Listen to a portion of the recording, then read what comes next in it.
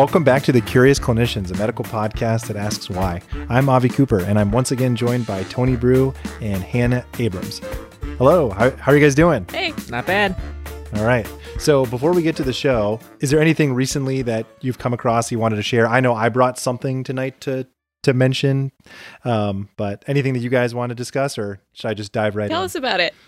So yeah, we want to hear from you. So I was going to plug Khan Academy, and both for adults and kids. So I don't know if have you guys ever used Khan Academy before? I've definitely watched their videos, their medical videos. Yeah, so Khan Academy, it's free and they have a great app. The videos are really kind of conducive to learning. They're all like 5 to 10 minutes, and like I've been watching stuff on like ancient Mesopotamian history and just stuff that's like hard to get digestible content on, but it is quite digestible. And I have a 4-year-old son who's homeschooling right now. And they have a kids app that is really kind of all in one. So I think for parents out there who are looking for resources for their kids at home, reading, writing, math, behavioral stuff into like how to wait in line. Like, I don't know, there's a lot of good stuff in there. So I would plug that today. We are not sponsored. Yeah, I was going to say the Khan Academy. So today's show is the next in a series on intern questions that we're doing. And Hannah's going to walk us through a question that came up for her in the first part of her intern year. Yeah, so somehow I'm a third of the way through my intern year, and I still seem to have a whole lot of questions. Normally when I'm looking into a question for the show, we've sort of talked about this before, I want to have a pretty clear answer if we're going to be able to share it. But this series is sort of all about the dead ends and the random curiosity questions that just come up in the average day as an internal medicine intern, which has led to some sort of interesting pathways. So the question for tonight is going to be, why does septic pulmonary emboli occur in the periphery and bases of the lungs? So without disclosing anything about obviously any specific patients, was there an encounter or something that prompted you to think about this? Because there's a lot of questions that interns are presented with. There are. Yeah, this one stuck in my mind because our fellow pointed it out as a sort of after we were reviewing a patient's CT on rounds. And she pointed out, like, why do you think that this is in the periphery of the lung? Do you guys know? And had given us sort of her hypotheses based on it. And I just thought it was such an interesting teaching point that I wanted to look up more and see what the evidence was behind it. Very cool. So is there something specific about what the fellow told you that ended up ringing true when you looked it up yourself? Or like, was she on the right track? She was. Okay, so... and I'll say, first of all, this is something that doesn't have a ton of data behind it because septic pulmonary emboli are not that common and they're not that well studied because you sort of need pathology in order to understand them. And very often they occur in patients who are very sick from other causes. So they're not the primary sort of focus of investigation. But I can start off by explaining to you guys what a septic pulmonary embolism is. And the first thing that you have to understand what a septic pulmonary embolism is why it's different from a normal or bland pulmonary embolism. So it's a clot that is made up of microorganisms in a fibrin matrix. So bacteria floating around in a little fibrin matrix. And it usually embolizes off of like an infectious nidus, so most commonly tricuspid valve endocarditis. And then it lodges inside the pulmonary vasculature. We see it, usually on a CT of the chest, like we saw during rounds that day, as basically the reaction and infarction that happens around one of these infected clots that lodges in the pulmonary vasculature. So the kind of most common CT findings are wedge-shaped peripheral lesions. They often abut the pleura. Sometimes they have a feeding vessel. Sometimes they cavitate, and they're very often nodular. So this, again, sounds different than your usual bland pulmonary infarct, where it sounds like here we're seeing the kind of downstream consequences of the embolus as opposed to the embolus itself. Like when I get a CTA to look for a normal bland PE, I just see the PE. I don't necessarily see the infarct. Here we're seeing the consequences of the infarct. Is that right? Exactly, yeah. So this is sort of the fascinating thing about septic pulmonary emboli is like, why do they form nodules? Why don't, and not to offend normal pulmonary emboli by calling them bland, but we will for the sake of discussion here. Why don't bland pulmonary emboli cause nodules and cavitation. Right. And that's sort of the fascinating thing about these clots that I never really thought about twice before this fellow brought it up on rounds. So what's different about them? Like why do they go to specific places as compared to, say, like you said, a bland pulmonary embolus? Bland, completely boring pulmonary embolus. An unflavored pulmonary embolus. Just an uninspired pulmonary embolus. Yeah, okay, so a couple things are different about them. First, think about them flicking off of an infected nidus, and again, usually tricuspid valve endocarditis. So they're usually much smaller, and so they can go essentially out into the much more peripheral vasculature. So that's one reason for them to be more peripheral. The second component is that they are infected. And so they cause a lot of local infection and cavitation around them. So like if you, for example, compare a subsegmental PE to a really small septic pulmonary embolus, even a subsegmental PE isn't going to form nodules and cavitation. And so there's two big sort of components that are hypothesized, although unfortunately don't have great data to sort of pathophysiologically prove why these nodules might look different.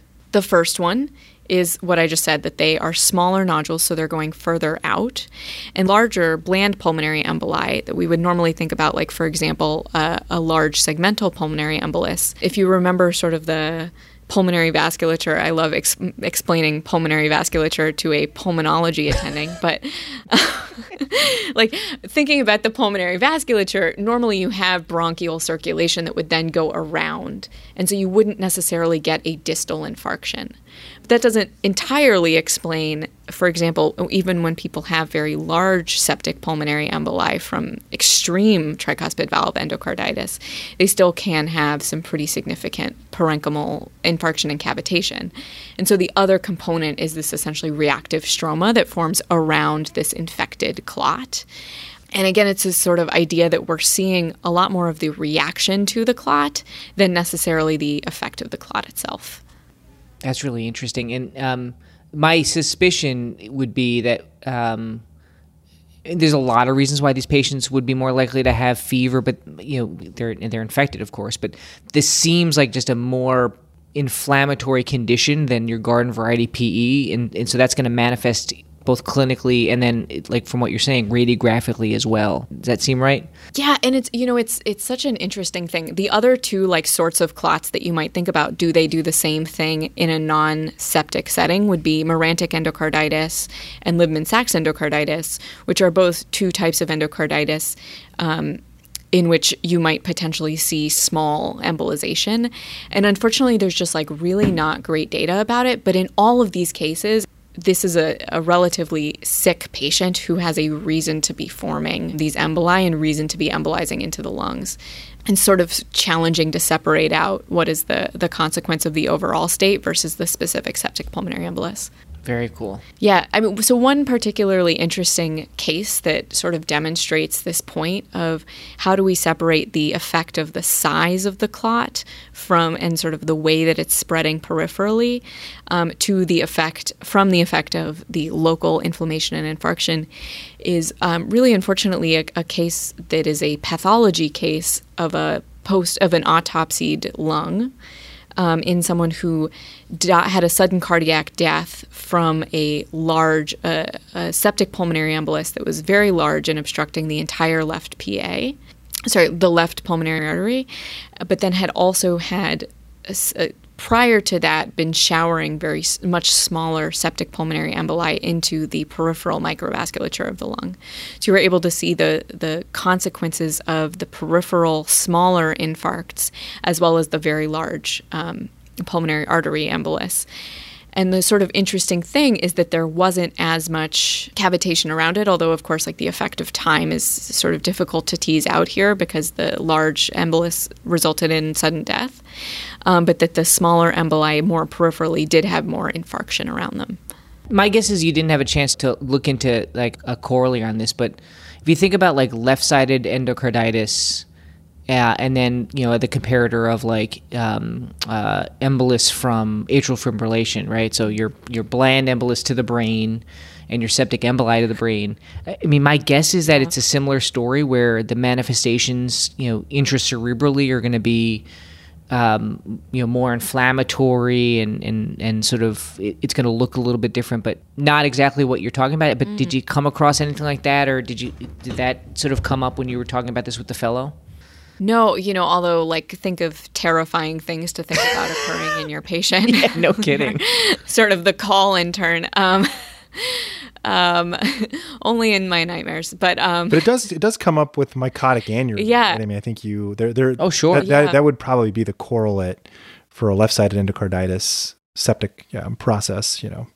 And there, what's interesting when you think about the size of the vessel is, I believe, and I may be misremembering, some of the mycotic aneurysms occur because of involvement of the vasovasorum, and it's actually the vasovasorum and the small vessels that are the feeders to the large vessels that lead to the problem. And so, again, this idea of showering small emboli that are infected being the problem, and it sounds like often the problem with septic emboli to the lung, I think you see a similar pattern for mycotic aneurysms. That sound at all familiar to either of you guys? Yeah, it does. And I think it might explain kind of the peripheral kind of predilection, like Hannah, like you were talking about. Obviously, there's a size component. These are small emboli that are able to travel farther out into the lung. But, you have to remember, you see that wedge-shaped infarction, right? So there's arborization that happens in terms of the blood vessels, and they thin out as you get farther out. And I think the circulation gets more precarious and more susceptible to infarction. And then the other really interesting sort of hypothesis that was brought forward by the fellow who was teaching us, who I should probably shout out at this point. So thank you, Hilary Zetlin, for teaching on rounds. But was why does this happen in the bases of the lungs? Yeah. Which is sort of a more interesting question that does not really have, and sort of none of this has amazing proof data. There is prevalence data that shows that about 60% of patients who have septic pulmonary emboli have a basilar predominant pattern. And the interesting hypothesis that my fellow put forward was that it may be because there's greater Q, like thinking about the west zones of the lungs, there's greater flow or Q to the bases of the lungs. And so therefore any flow dependent process like movement of a small clot should predominate at the bases of the lungs. What do you guys think? I wasn't able to find a ton of data to back it up, but it would seem intuitive. I remember a few months ago hearing something that I think ended up being heretical, but it was the idea that bats get tuberculosis in the apices because they sleep upside down. And so they have preferential flow to their apices. It may not have been tuberculosis, because tuberculosis, I think, typically does go to the apices. There was something about flow, but because they sleep upside down, that flow is more likely to appear in the upper zones of their lungs. I think it has face validity, and I do. I think that makes sense. And certainly we see that with other kind of bloodborne processes like alpha-1 antitrypsin deficiency, right? Where you get the emphysema in the bases of the lung because of that exact reason, because it's a bloodborne problem. So I think that makes sense to me, at least. Seems not unreasonable, as one says on rounds. So Hannah, do you have any take-home points for this topic?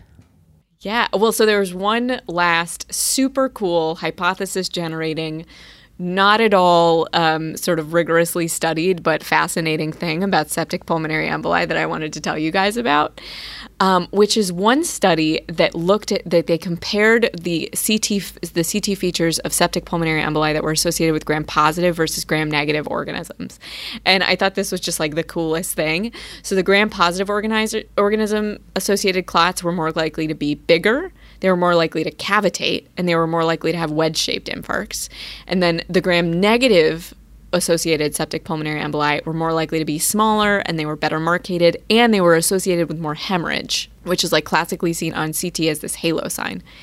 So they hypothesized, with not a ton necessarily of data behind it or subsequent studies to prove this concept, but that it may be because of the sort of vascular and hemorrhage-inducing effect of endotoxin in gram-negative septic emboli. So I thought that was the coolest possible thing to think about pathophysiologically. What is the difference between gram-positive and gram-negative organisms and the immune response to them that would induce these different imaging characteristics in the SPs? That's interesting. That is cool. I guess one other thing that comes to mind for me, I know some gram-positive organisms tend to make hyaluronidase and kind of release enzymes that digest tissue around them. So I don't know if that also could make it more likely to cavitate. Yeah, and coagulase positive Staph aureus makes a coagulase, which I think is part of its virulence factor, protects it from the immune system by creating this sort of clot. I don't know if it's actually a formal clot around it. So I think some of this does make a bit of sense. Yeah. Completely wild. Someone please study this. I don't know how you would, but I would love to see more data on this, and I think it's completely fascinating. Do you have any take-home points from this intern question that they answered? Yeah, one, never to forget my west zones of the lung and to always remember sort of thinking about VQ in different regions of the lung and how that can affect things. And then two, to remember sort of the pathophysiology of why the clot is occurring in thinking about what the imaging findings of it are. But mostly just like, wow, isn't it really cool that the sort of inflammatory response to different types of bacteria could actually cause something that you could so readily see and sort of pick out. And, you know, certainly next time I'm going to try that the read is that if there's a septic pulmonary embolus, I'm going to try and take a look and see if it looks more gram positive or gram negative. Although I don't know that I'll be able to necessarily pick that out. Yeah, that was a really cool plural. I think maybe we could have like hypothesized our way to it, but like hearing it and then thinking, okay, why might that be? It kind of ties a lot of this together. I don't know, Avi, anything you want to add in closing before we end the episode? No, I mean, I think the one interesting thing that I kind of was thinking about is that inhaled phenomenon can look the same way too, because the blood vessels travel with the bronchioles, so the bronchovascular bundle. So like histo, for example, like acute pulmonary histoplasmosis can give the nodular appearance that looks like it's tracking along the blood vessels and was dropped there by tricuspid endocarditis. But so I think that's just an interesting other differential to keep in mind when you're looking at your chest CTs in this situation. Absolutely. As I'm sitting there opining on whether it might be gram positive, gram negative, or fungal. Exactly. All right, well, that wraps up this episode of The Curious Clinicians. Thanks, as always, for joining us. Until next time, I've been Tony Brew.